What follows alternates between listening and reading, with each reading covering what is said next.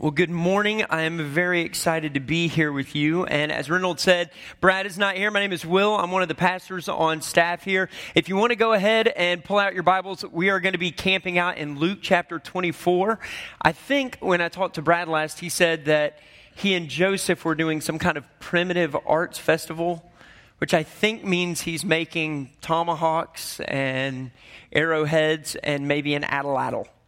I always remembered that from social studies. I don't know if anybody else remembers the atlatl, but I've always remembered that, and I've never seen one. I've never seen one used, but I bet that's what he's doing right now. So last week was Easter, as Paul mentioned, and so way to go, Christians. After Easter Christians, we're all proud of you for being here. That being said, what you have just walked into is the risen Lord and the responsibility of believers. So last week, Brad went to great difficulty to explain that our faith is not based on our works. It's not based on our deeds. It's not based really on anything in and of ourselves. It is all completely on the work of Christ. It's grace that is afforded to us. And I thought instead of parachuting back down into Genesis, what would be appropriate would be, everybody last week, for the most part, everybody read the same sermon last week about the goodness of God and the victory over death in Christ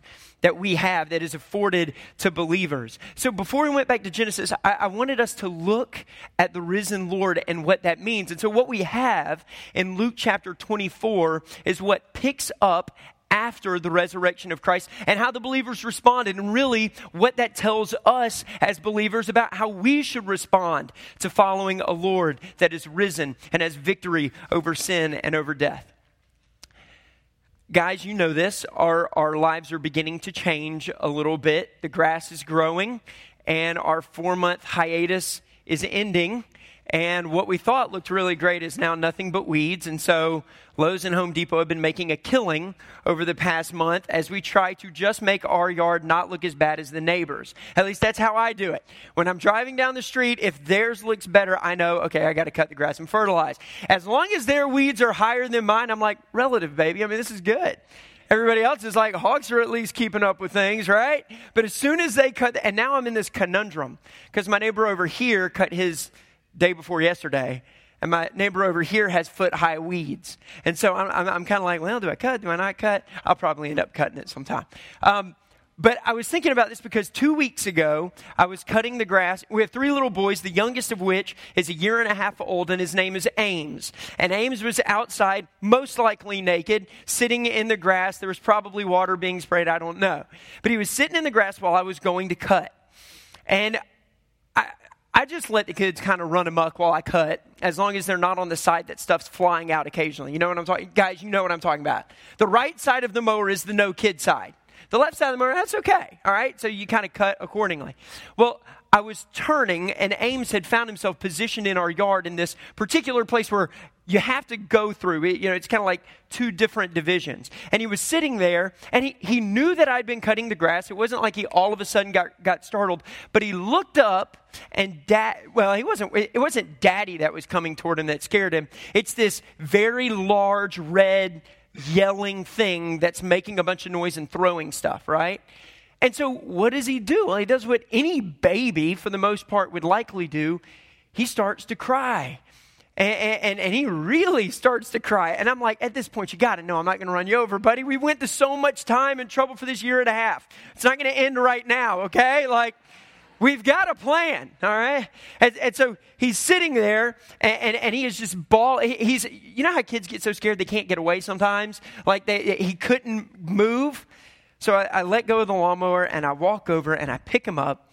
And now I'm thinking, this will be a fun thing. I don't want him to be that kid who's scared of lawnmowers, they're playing football one day and someone starts it up and he runs home. I don't want that kid. And so I'm like, okay, well, I've got to desensitize him to it. And so I pick him up and I put him on my hip and I start pushing together. And what I notice is incredible. The very thing that used to cause dread when it was coming toward him is now something that he finds delight in. He's on the hip of his father, and he, even at 1.5 years old, starts reaching down to push the mower. You see, he was finding joy in doing the work of his Father. And in that moment, I was like, oh, that made my sermon pretty easy. Thank you, Lord. I'll find some scripture too. But it was a moment where I was like, yeah, I mean, is that not us? If we've spent time in God's word, if we know the work of Christ, then we realize that our sin has brought dread upon us. We deserve that side of the lawnmower. That's what our sin has borne for us, that this thing would bear down upon us. We have every right to be frozen in fear, every right to be terrified, but we have a Father who has sent in a substitute. We have a Savior that was sent for us in Christ Jesus, and the Father stops the wrath before it reaches us. But that's not the whole story. You see, the risen Lord is true. Last week is true, but there's an expectation that follows. And the expectation that follows is that we, as sons and as daughters, as children of God, would be in the arms of our Heavenly Father. Not just sitting on the couch eating Cheetos, part of the family of God, just happy to be here. No, in the arms of our Heavenly Father, but putting our hand. Can you imagine? What good is a 1.5-year-old going to do pushing a lawnmower? It's not going anywhere. Maybe our duty and our works don't seem like a whole lot. But when they're in the arms of our Father, it produces great things. So that's what we're going to talk about. If you haven't found it yet, if you're using the Pew Bible, you're going to be on page 885. Unless you've got a new one, I don't know where you are there. Use the table of contents. That's allowed here. And what we're going to do, we're going to start in verse 13. Let me make sure that's right. Yeah, we're going to start in verse 13. And I'm going to move fairly quickly because this is a narrative. So it's a story. It's like story time, all right? And so I'm going to move pretty quickly through the narrative of what's happening, gleaning a couple of truths out of it. And then when we get to the very end of the chapter, when Jesus has something to say about this, his closing remarks in the book of Luke after his resurrection, what is it that he's going to say? Of all the things that Jesus could say, what is he going to say? When we get there, we're going to throttle way back and we're going to slow down. Now I want you to look for two things. I'm going to pray for us. The first thing that I want you to look for as we read through is the work of Christ. And the second thing that I want you to be looking for is an understanding of God's word. Because what we find is that when we see the work of Christ and we understand the word of God, that's not the end of the equation, right? Like if any of you guys remember a squared plus b squared equals, right? Like why do we still remember that? I don't know. But it's the same thing here. The work of our Savior, in addition with an understanding of Scripture, yields something. And that something is the responsibility of believers. Let's pray together. Father, I am really excited to be here. I'm so excited that we are a people who have been delivered the Word of God. What an incredible thing. I know that it can become something that maybe we get used to. I know that right now there are probably people who are meeting with one page and they're just poring over it. And here we are with books a foot underneath our seat. God, we're inundated, in a sense, with your word, and I feel like sometimes that's inoculated us to the power of it. But, Father, may that not be the case this morning. And ultimately, the reality is this. There is no hope for this message or any other message being preached today if your Spirit doesn't attend it. Our minds can't conceive the things of God if not for your Spirit enlightening. We certainly can't do the things of God if your Spirit doesn't quicken us to do that. And so, Father, I pray over us. I pray, God, that in this room that there are those who are reborn and regenerate, renewed and redeemed, and there are those most likely who are not. But all of us, Father, need you. All of us need Christ. That never changes. And so as we dig into your word, and as churches around our area dig into your word, may your Spirit attend to us. May you open our minds. May you break through our pride sometimes. We should never leave this room the same. How does one encounter the Most High God and not be changed?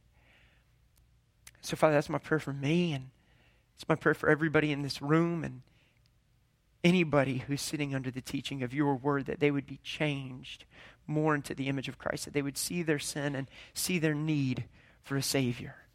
And it's in the name of your Son we pray. Amen. All right, let's get to it, everybody.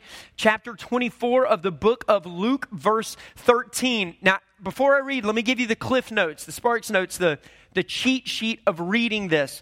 Those two things that I told you to look for, the work of Christ and the understanding of Scripture, it's all over this chapter of Luke. The key word that you kind of need to look for is the word suffering. Whenever you see the word suffering, what God's word is bringing to the forefront is the work of Christ. It's not just talking about the suffering of Christ. It's talking about the gospel. It's talking about the work that Christ did on the cross. You've got to be looking for that. And the other thing is this, in looking for understanding of God's word, Scripture or scriptures is going to come up. It's referred to a couple of different ways. So have your eyes open for that, and let's read. Again, this is a narrative. So it very much is a story. True story. Luke 24, verse 13. That very day, being the day that Jesus rose from the dead, that very day, two of them, who, if you look to the context of the paragraph above, were believers or followers of Christ, two of them were going to a village named Emmaus, about 7 miles from Jerusalem. And they were talking with each other about all these things that had happened.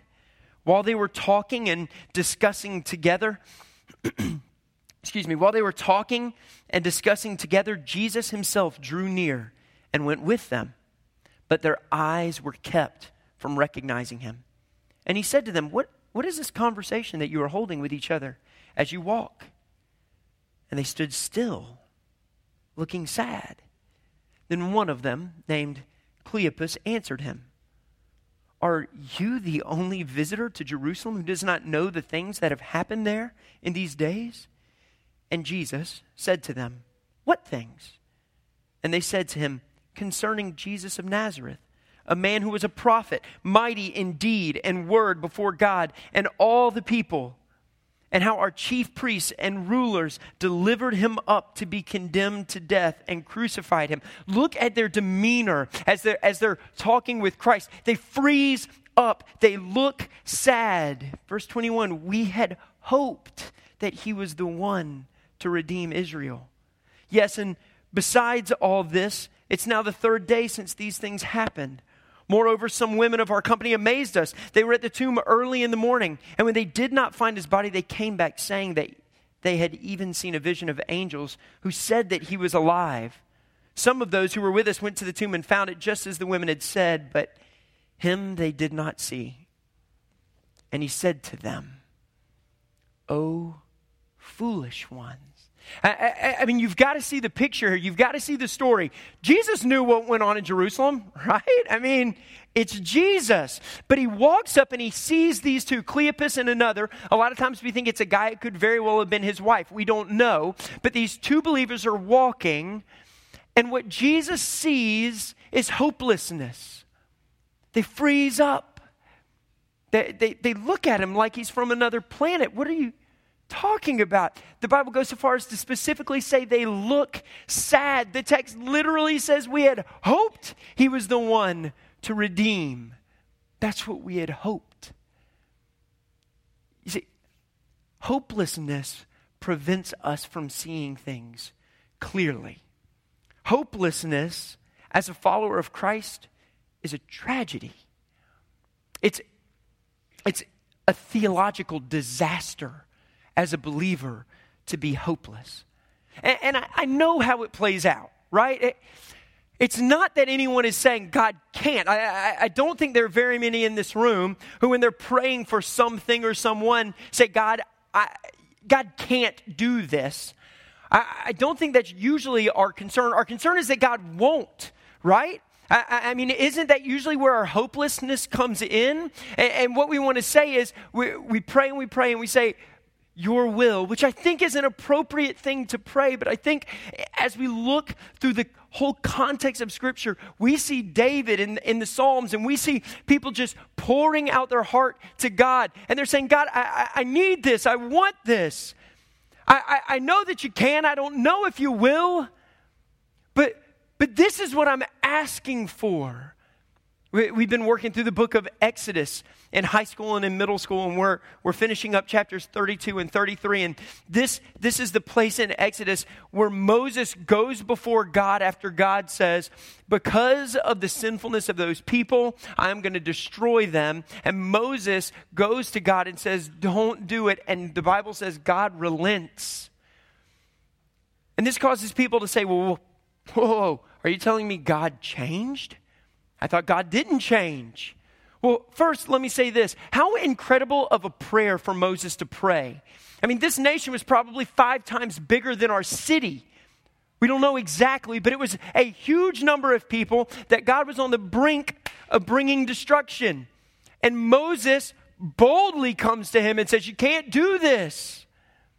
And it says God relented. You see, God didn't change. You had a whole bunch of sinners over here doing a whole bunch of sin. That kind of continued, and it continues to this day. And then you've got a righteous and a holy God that hates sin. Lawnmower, right? You've got this. Well, what changed was not that God stopped hating sin. What changed was not that sinners stopped sinning. What changed was that Moses inserted himself into the situation, and he said, put it on me instead. And he prefigures Christ. God didn't change, the situation changed. As Christians, we should not be hopeless. What can't God do?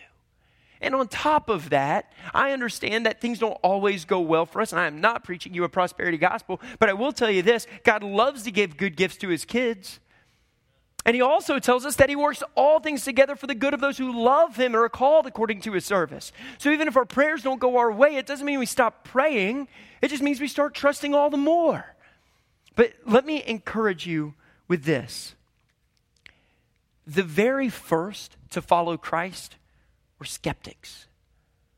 The very first people to follow Christ were skeptics. We see it all over in verse 17. They're looking sad. In verse 21, we had hoped you were the one to redeem Israel. If you go back, I didn't read this text, but if you look at verse 11, the disciples say they thought it was an idle tale. They had thought that, well, I guess things didn't go the way that we had expected them to. When they hear what has happened, they're skeptical. That's why Jesus told Thomas, touch, see. All of them are skeptical. To me, that's a huge hope. God loves saving skeptics. The people in your life who you feel are the farthest away from ever seeking God because they're so skeptical of it, whether they're intellectual or life hasn't put them in a position where you feel like they're going to respond or their logic just doesn't line up. God doesn't have a problem with human logic and reason. He created it. That's not a struggle for him. He's not like, oh man, that guy is bright. Jeez, who gave him that brain? Wait a minute. God doesn't have a problem with skeptics. He loves saving skeptics. This should give you hope for that person or those people in your life that you are on the brink of stopping praying for. You've given up. You've just can't, you know what, God loves to save skeptics. Absolutely loves to save skeptics. So he looks at him and he calls them foolish. That's what we see here in verse 25. And he said to them, O foolish ones and slow of heart to believe all that the prophets have spoken. This is not an encouragement. This is not an attaboy. This is you're a fool. This is not what you want to hear Jesus say. Okay, wherever you are on hearing the audible voice of God, I'll tell you this. When I see Jesus, what I want to hear him say is, well done, my good and faithful servant. If "oh fool" comes out, I'm in a world of hurt. But we read over this, and we're like, oh fool, yeah, okay, so they were being foolish. Like, that's a huge deal. I was thinking about this because you can't really discipline someone unless there's an expectation, right? You can't be pulled over unless there's a speed limit, okay? I can't discipline my children unless there's this known expectation that we don't punch people in the eye. Like, you understand this now. You were foolish. Here comes discipline. Here's my life 12 hours ago. I made dinner. Thank you. We had Tostino's pizza rolls. Thank you. And a microwave bag of broccoli. And my boys know when Dad cooks, it's just like, if I get a fork, that's good, right? So half the time we're just eating with our hands. It's very barbarian, I think, sometimes in our house. I got my kids in front of lawnmowers. Don't call defects. We're hoping to adopt sometime. So I make these Tostino's pizza rolls, and Thad, because he's Thad, has decided that before the meal, what would be appropriate would be to find a pair of scissors, sneak into the bottom drawer of the refrigerator, cut up as many Go-Gurts as he can, and inhale them. It's like a boneyard of yogurt scraps in the kitchen. And I'm like, Ellis, how many did you eat? He's like, I didn't eat any. That's most likely true, okay?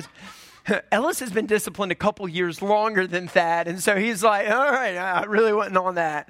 Ames can't open them. I mean, he's crying because he can't get anything past the beginning. There's all this yogurt in the bottom, and he can't. And then there's this boneyard of scraps of Go-Gurt. And Thad, did you have some yogurt? Yes. And then he hands me the scissors to cut another one.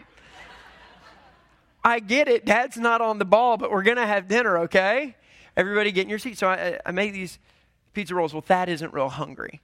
But when something's on the plate, you finish it, right? Generation before mine, okay? When there's something on the plate, you finish it. And so I've decided Thad has walked away from too many meals. I'm putting my foot down tonight. You're finishing whatever's on your plate. And so he's got 1.5 Tostino's pizza rolls.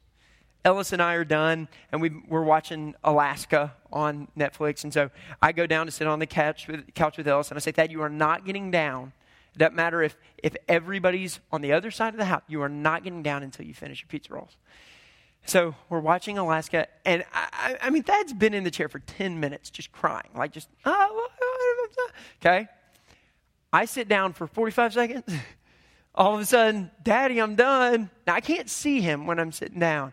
Daddy, I'm done. I stand up and I look at him verbatim. Thaddeus, are you lying to me? No, Daddy. So I get up from the couch. I turn. I go up the steps to the bar we're eating. And right as I turn, I see Thad's face. And it drops and it looks to the corner of the floor. He's giving himself up. He's giving it up. What do we do when we are approached with holiness in light of our sin? What did Adam and Eve do? We hide, right? Okay. What did he do with his pizza rolls? He hid them in the best place possible. There. He throws them on the ground. Oh, Dad's not going to see that, right? I mean, come on. Alaska's on. He's watching this bear get shot. He's not going to look on the... I turn. I watch his eyes go down. Guilty. And so I explain that pizza roll and a half on the floor is his. And I know it because I ate the rest, including the drooly ones that the baby left behind. So I know those are his. You see, there was an expectation. And when the expectation is not met, that is not surprised to get reprimanded and to get a spanking. Neither should we. My kid can't hide a Tostino's roll from me. You can't hide your stuff from God. That's much more difficult. We can't hide those things from God. An expectation existed. So let's get back to our text. What is that expectation? It is the responsibility of believers. Verse 26. And he says this, remember the cliff notes, remember the words I want you looking for. Was it not necessary that the Christ should suffer? Here's what Jesus says to them in light of this. Was it not necessary that the Christ should suffer these things and enter into his glory? Number one, the work of Christ. Was it not necessary? Verse 27, and beginning with Moses and all the prophets, this is how they would have referred to the Old Testament. He, being Jesus, interpreted to them interpreted to them in all the scriptures the things concerning himself. I can't imagine what it must have been like to have the Word made flesh explain the Word to flesh. Can you see these guys in Sunday school the next week? How's everybody doing? Y'all been praying up? Everybody been reading? Yes? Okay. Walk to Emmaus, guys, or guy, girl. What have you guys been studying? Oh, we just spent about 2 hours and 20 minutes with Jesus. Average human walking pace, 3 miles an hour, 7-mile walk. They probably spent about 2 hours talking with Christ. So, go ahead and tell us about Isaiah. We just spent time with Jesus explaining the whole Bible to us. But no, really, let's see what you've got. I mean, those guys. But that's exactly what he does. I can't, there's no way for us to know exactly what Jesus said. The Bible doesn't tell us. But one of my favorite little phrases from Tim Keller, I don't know if any of you guys are Tim Keller fans, but in 2007, he was at the Gospel Coalition. And there are going to be a couple phrases that are popping up as I read through them. Here is how Tim Keller looked at the Old Testament and pointed it forward to Christ, I think maybe similarly to how Jesus did to these two. He says this. He says, Jesus is the true and better Adam, who passed the test in the garden and whose obedience is imputed to us. Jesus is the true and better Abel, who, though innocently slain, has blood that now cries out not for our condemnation, but for our acquittal. Jesus is the true and better Abraham, who answered the call of God to leave all the comfortable and the familiar and go out into the void, not knowing whither he went, to create a new people of God. Jesus is the true and better Isaac, who is not just offered up by his father on the mount, but was truly sacrificed for us. And when God said to Abraham, "Now I know you love me because you did not withhold your son, your only son whom you love from me," now we can look at God taking his son up the mountain and sacrificing him and say, "Now we know that you love us because you did not withhold your son, your only son whom you love for us." Jesus is the true and better Joseph, who at the right hand of the king forgives those who betrayed and sold him and uses his new power to save them. Jesus is the true and better Moses, who stands in the gap between the people and the Lord and who mediates a new covenant. Jesus, I love this one. Jesus is the true and better Job, the truly innocent sufferer who then intercedes for and saves his stupid friends. Love it. Jesus is the true and better David, whose victory becomes his people's victory, though they never lifted a stone to accomplish it themselves. Jesus is the true and better Esther, who didn't just risk leaving an earthly palace, but lost the ultimate and heavenly one, who didn't just risk his life, but gave his life to save his people. Jesus is the true and better Jonah, who was cast out into the storm so that we could be brought in. And Jesus walks them through and he says, "Do you see this? It was pointing to me." The Bible, the whole thing, it's been pointing to me and what I would do, the work that I would do on the cross on your behalf. Genesis all the way through. It was about me. The Bible goes on. In verse 28, our story picks up. They drew near to the village to which they were going. He acted as if he were going farther, but they urged him strongly, saying, "Stay with us, for it is toward evening, and the day is now far spent." I don't have a lot of time to unpack this, but a lot of people believe that the reason Jesus acted as though he was going to go further was because he wanted to give them the opportunity to afford to him hospitality. Jesus knew that he was welcome to walk in. He acted as though he was going further to give them the opportunity to show hospitality, which would be the mark of believers. We can't dig into that a whole lot today, but so we went in to stay with him. Verse 30, when he was at table with them, he took the bread and blessed and broke it and gave it to them. And their eyes were opened and they recognized him, and he vanished from their sight. They said to each other, Did not our hearts burn within us while he talked to us on the road, while he opened to us the scriptures? May our hearts burn as we read God's word, not today, but every. And they rose that same hour and returned to Jerusalem. And they found the 11 and those who were with them gathered together, saying, "The Lord has risen indeed and has appeared to Simon." Then they told what had happened on the road and how he was known to them in the breaking of bread. That Jesus, they finally see him, and then he disappears. Like, come on, man. We finally realized who you were. Hang out. Let's talk for a minute. He's gone. And they get up. If you're reading the ESV, I think it says they rose that same hour. It basically means immediately, which I find interesting and is a great, there aren't kids, if this was the fifth Sunday and there were kids' church kids in here, they would love this because they left the plate uneaten. They just got up and left the food. They'd prepared this thing and they got up and they left their Tostino's pizza rolls. And Jesus didn't mind it a bit because they were like, we've got bigger things to do than to eat, right? I mean, can't you see your 8-year-old? I'm sorry, Dad, I can't finish my pizza rolls today. I must be about the work of my Father. For man does not live by bread alone. I just love this. They get up and they move immediately. And here's what we see. Remember what two things to be looking for: the work of Christ, the understanding of the scriptures, and what that yields. Verse 36. As they were talking about these things, Jesus himself stood among them and said to them, "Peace to you." What an incredible word to roll out of God. Amidst a group of people who had sinned against and abandoned him at their last encounter. Isn't it a blessing to be on the other side of the wrath of God? That Jesus shows up and the first thing that proceeds from his mouth is peace. Isaiah 26:3, God keeps him in perfect peace, whose mind is stayed on him because he trusts him.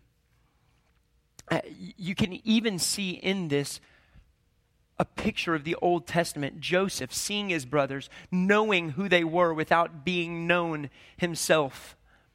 And how he had every right and every power to just blast them and diminish them and ruin them because of the way that they had mistreated him. But instead, he shows them grace and love and Jesus all the more so. In fact, he may have just explained that story to two of them. Peace, he says. And Jesus goes on and he shows them more grace and more love because they still don't know exactly what's going on. Remember, they've heard, it's kind of like they're halfway there, but they're not quite. We've heard these stories, but we haven't seen for ourselves. We don't remember, for whatever reason, that you said you were going to rise on the third day, even though your enemies do and have posted guards at the tomb accordingly. We're just a little slower, verse 37. But they were startled and frightened and thought they saw a spirit. And he said to them, "Why are you troubled, and why do doubts arise in your heart? See my hands and my feet, that it is I myself. Touch me and see, for a spirit does not have flesh and bones, as you see that I have." I'm the same guy, Jesus is saying. I'm the same Jesus, the one who walked with you and fished with you. Now, given I'm different, I'm in a resurrected body. It has different things that it can do, and what a wonderful thing to one day dig into what that will be like for us, especially for those of you who are suffering with constant pain and difficulty and things like this. Praise be to God that this is not our whole lot in life, but that we have this resurrected body that is waiting for us if we're a believer. But he says, "Touch me and see." Verse 40. And when he had said this, he showed them his hands and feet. And while they still disbelieved for joy. Now, this is okay. This isn't a hopelessness. This isn't a, nah, you're not really Jesus. This is a, can you believe what is happening in front of you? Can you believe what we're seeing? Can you believe who we're touching? Can you believe who this is? They disbelieve for joy and were marveling. He said to them, "Have you anything here to eat?" They gave him a piece of broiled fish, and he took it and ate before them, once again proving that it was him, not a spirit, not an apparition, not a ghost or phantom. This is the resurrected Lord. And he said to them, "These are my words that I spoke to you while I was still with you. That everything," here it comes, "that everything written about me in the law of Moses and the prophets and the Psalms must be fulfilled." Then he opened their minds to understand the scriptures. Do you see this? Well, We're still missing something. Where's the work of Christ? Well, here it comes. And he said to them, thus it is written that the Christ should suffer and on the third day rise from the dead, and that repentance and forgiveness of sins should be proclaimed in his name to all nations, beginning from Jerusalem. You are witnesses of these things. And behold, I am sending the promise of my Father upon you. But stay in the city until you are clothed with power from on high. Now we throttle back. Did you see it again? We have the work of Christ. We see it in the word suffering. We have an understanding of the scriptures. It literally verbatim says that Jesus opened their minds to understand the scriptures. Here's where we've got to slow down. Of all the things that Jesus could have said, of all the things that he could have done, here is what he left with them. And this is why we are going to slow down now and consider the responsibility of believers in light of the risen Savior. If you have known, if you have responded to the work of Christ, the gospel is that we were all sinners without hope, deserving the righteous wrath of God.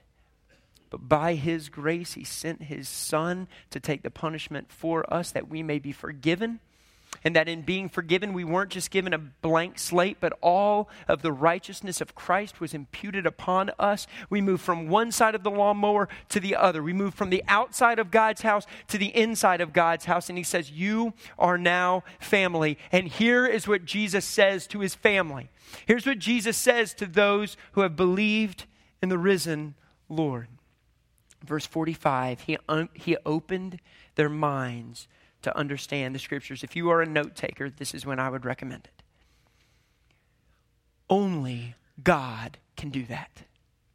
Only God can open our mind to the scriptures. This is why I tell you that logic and reason is no problem for God, because God can deal with it. Only God can do this. Let me flip over. Actually, Christine, would you just throw it up? 2 Corinthians chapter 3, verse 14 through 16. I'll race you.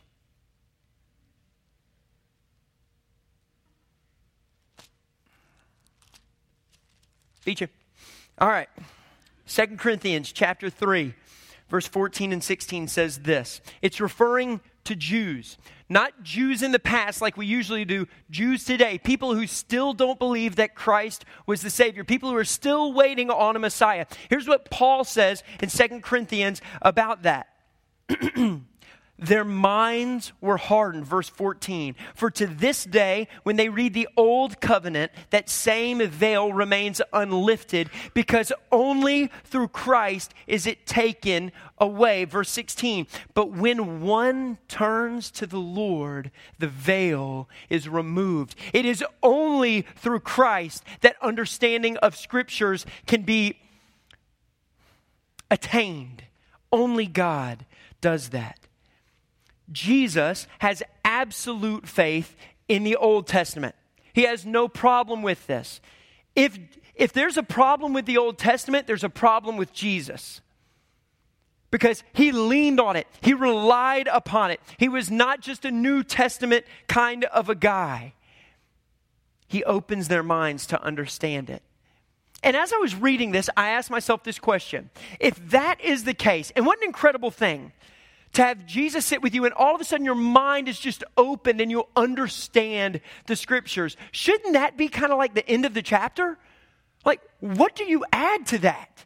If you understand this, what do you add? Well, I think what you add are the things that you want to highlight, the things that you want to put in bold, the things that you want to italicize. And unless you bought a Bible different than mine did not come pre-highlighted. Occasionally you'll get an italic here or something in all caps there, but mine did not come highlighted and marked up with notes, etc., and so on.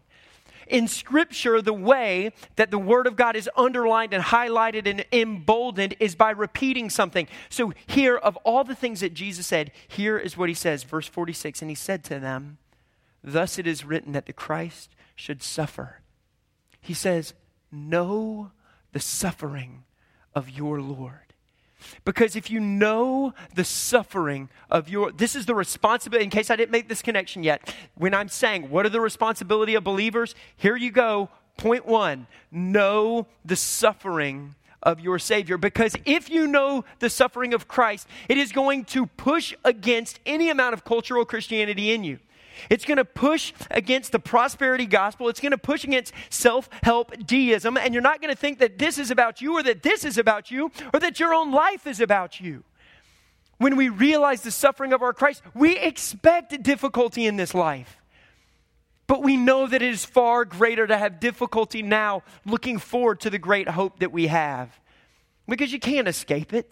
You can live life however you want to. You're not going to escape difficulty. He goes on, he says, and on the 3rd day, rise from the dead. Hope. One of the expectations of believers is that they would have hope. That's why he called them fools who did not. Hopelessness ought not. And guys, I'm not saying that difficult things don't happen in life. But either you do believe or you don't believe that God's in control. Either you do believe that he will give you everything that you need for life and godliness, or you don't believe it. And I know that many times in life we can be in the place where we're saying, I do believe, but help my unbelief. I do believe, but at least he's talking to Jesus saying, help my unbelief. Abject hopelessness ought not be a part of our life. All things work together for the good of those who love him. Romans 8:28, even when things don't go the way that we would have them. Verse 47, the next thing that he says is this. And that repentance and forgiveness of sins should be proclaimed in his name, in my name. John 14:6, I'm the way, the truth, and the life. Nobody comes to the Father except through me. Repentance and forgiveness proclaimed. Evangelism is an expectation. Brother, sister, it is not a gift. That doesn't mean people aren't more gifted than you in it. There are people more gifted than me in it. There are people more gifted than probably anyone. Except one guy. I don't know who he is. There's always that one. I'd be inclined to think it might be you, Kwame. I'm just saying, I'd be inclined. Logan, maybe. I spend time with you guys. You guys are an encouragement to me in the way that you love God's word, love sinners, and put it out there. Evangelism is not a gift. It's an expectation. When we were in staff meeting the other day, I don't remember what text we were reading, but Robert said that it just hit him that we are entrusted with the gospel. That was entrusted to you. What are you doing with it? What are we doing with it? Goes on. Next expectation, to all nations. As Springer was up here praying, our hearts should realize that missions is not optional. You should be going, be sending, or be praying. In my opinion, and you can argue with me if you want, there is no other position for missions in a Christian life. You're either going, or you're sending, or you're praying. Because there are people who don't have this. There are people who want to understand the Word of God. There are people that God has chosen that still don't have this sitting in front of them. That should burn our hearts. Just as we read that opening the scriptures burned the hearts of those who were walking with Christ for a couple of hours. Beginning from Jerusalem. The next expectation, start where you are. You don't have to make this big plan. You don't have to make a 10-step process to being a responsible Christian. Stay away from that type of a list. Just start where you are. Start with your neighbor when you're cutting the grass. Start with your coworker. Start with the other parents on your kids' team. Start with the waitress at lunch today. We make it like crazy simple. I don't have it on me, but there's a little card. It's sitting at the information table. Grab one on your way out. Put a few in your purse or in your wallet. All it says is Crosspoint Church, service times. You can just hand it to them and say, hey, I'd love to invite you to a church where we talk about Jesus Christ. I'd love for you to come and hear what God's word has to say. Take that first step. See if God won't follow it up. And let me give you an easy one. Sometimes I feel like in this moment you're like, great, I've got more stuff I have to do. You also need to be encouraged that you're probably doing a lot of things and not giving yourself credit for it. Are you married? Are you staying married? Do you realize what that screams to our culture? Do you realize how incredible it is to see a husband and a wife, sinner A and sinner B, who get slammed together, and for whatever reason in our culture, we think butterflies and rainbows are going to fly out of that thing, decide that we're going to stick it out for 5 years, and 10 years, and 20 years, and 30 years, and 50 years, and 75 years if God gives us that. It's okay that you struggle. I struggle in my marriage. All of us pastors struggle in our marriage. But when we refuse to step away from the responsibility of believers, we do something to this world. A couple of years ago, 1 in every 3 children was born into a home without a dad. It's now up to 4 out of 10. I gave you a math equation already, so let's reduce 2 out of 5. 2 out of every 5 homes that a child is born into, there is no dad. It used to be common that you could drive down the street and know that that home had a family, and that home had a family, and that home had a family. I think it's now in the minority for the typical home. Let this sit on you. It is now typical for the home that you see to not be a traditional family. And we do not have a college big enough to where you're like, oh, I'm sure it's just college dorm life. No, it's because marriage is not what it has been. It is not this. So just by staying married and fighting and striving against your sin with another sinner for the glory of God, you are living out the expectation that Christ has put on us as believers. Sometimes it's not as hard as we make it out to be. Sometimes it is. Verse 48 is the final one that I'll put. And I think this may be an asterisk to what Jesus is saying. You are witnesses of these things. He's saying you're responsible for this. You've seen it. You're responsible for it. I got a phone call a couple of years ago. My buddy said, hey, somebody was going to come. We're filling out our will. We're about to go overseas on the Mercy ship. And he couldn't make it. He couldn't get off work. I just need somebody to come in and witness my will. So I went over there, got a Coke, sat down, and watched them for an hour and a half sign papers. Why? Because if something happened to him, there was a witness that said to his children, I know what the will of your father was. I was there when it happened. It's true. And that's what Jesus is saying. You are witnesses of this. There's an expectation coming from this. You're part of the family. I know that this is hard. But that's why the gospel tells us to count the cost. I'm not saying you can't find an easier religion. You can. There's a plethora of them out there.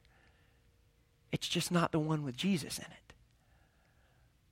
I'm not saying you can't find an easier life. I guarantee you there's a much easier life than walking with Christ. It's just that you're missing Christ.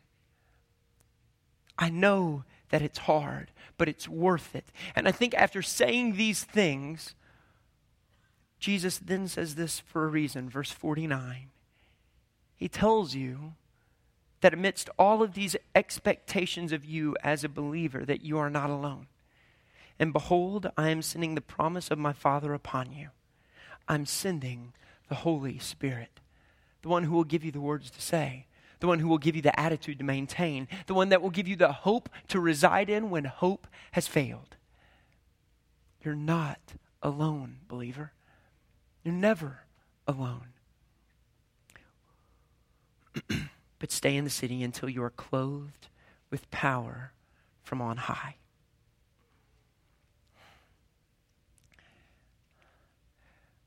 Legalism, I've given you this expectation.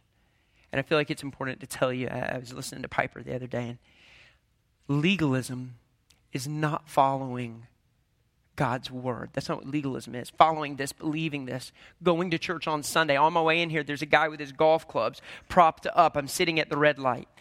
I'm on my way to preach a sermon. He's on his way to play golf. I know what we can say. Well, Will, I can take a Sunday off. You're being legalistic.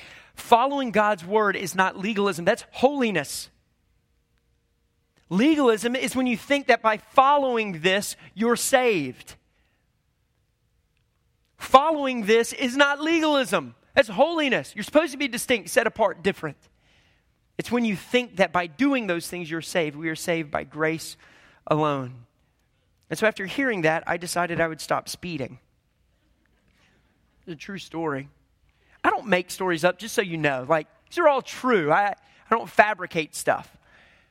So I decided last week I was going to quit speeding. I was listening to a podcast, and Piper's like, quit speeding. I'm like, all right, I'll quit speeding. Hardest thing like ever. Oh my gosh. You would think it's just like, well, just ease up a little bit. Like there's this ball of angst and tension inside of me everywhere I go.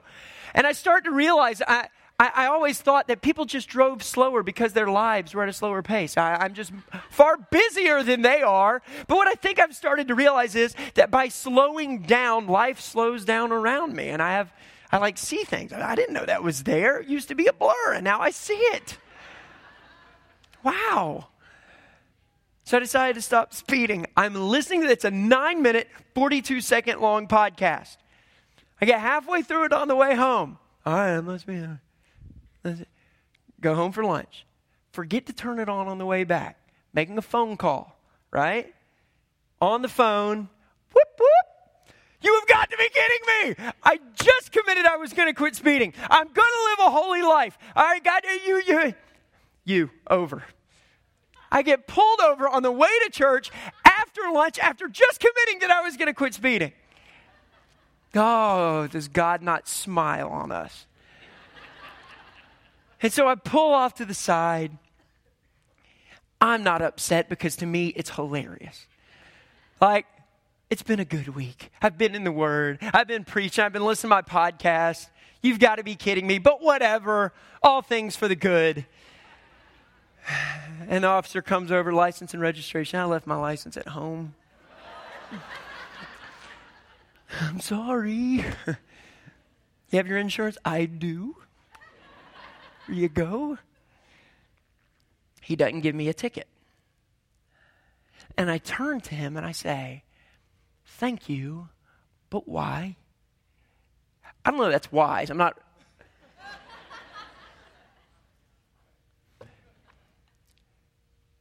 He said, sometimes it's just a character call. He said, I didn't know what to expect, with you. You kind of waved at me as you were pulling over. It's my personality coming out. He said, you were honest and you were forthright.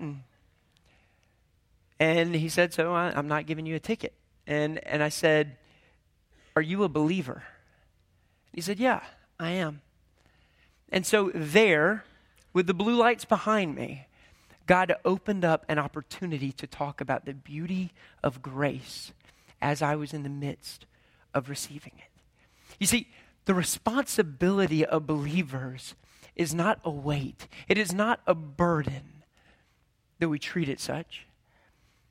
The responsibility of believers is to rely on the Holy Spirit, to put our nose in the book, and to be about the work of our Father. As little as we can push on the lawnmower of His will, that's what we've been called to. And we see this because of the work of Christ and because of an understanding of the Scriptures. This is not a book of legalism. It's a book for your holiness and for your good. We may come into the family by grace, but there's an expectation. Brad loves to say that the faith that saves is we are saved by faith alone, but the faith that saves is not alone. The fruit of our tree is what tells us what kind of a tree we are. I want to encourage you guys with two other things, and then I'm going to pray for us. I've already talked about missions. I've already talked about evangelism. These are what are referred to as the means of grace, the way that we come into the family of God. They're also the way that we continue. And I just have to say this. Be people who pray. My hope is that we as a body would grow in ever-increasing measure as believers of a risen Lord who recognize our responsibility. We need to be a people who pray, not just that God can, but that He would. And that we would plead with Him for the cynics in our life, for those who have yet to respond to the gospel. This is incredible.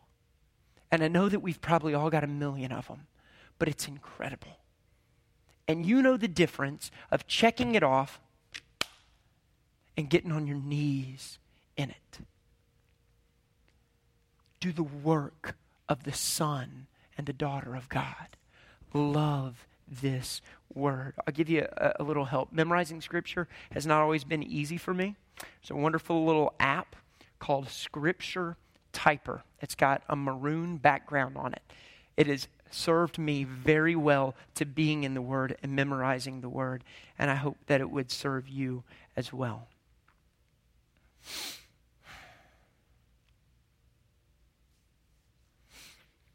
Yeah. Understand the suffering of Christ. Know the work of Christ. Pray for an understanding of the Word, that we would live out the responsibility that we have as believers. Father, that's my prayer. It's my prayer over all of us.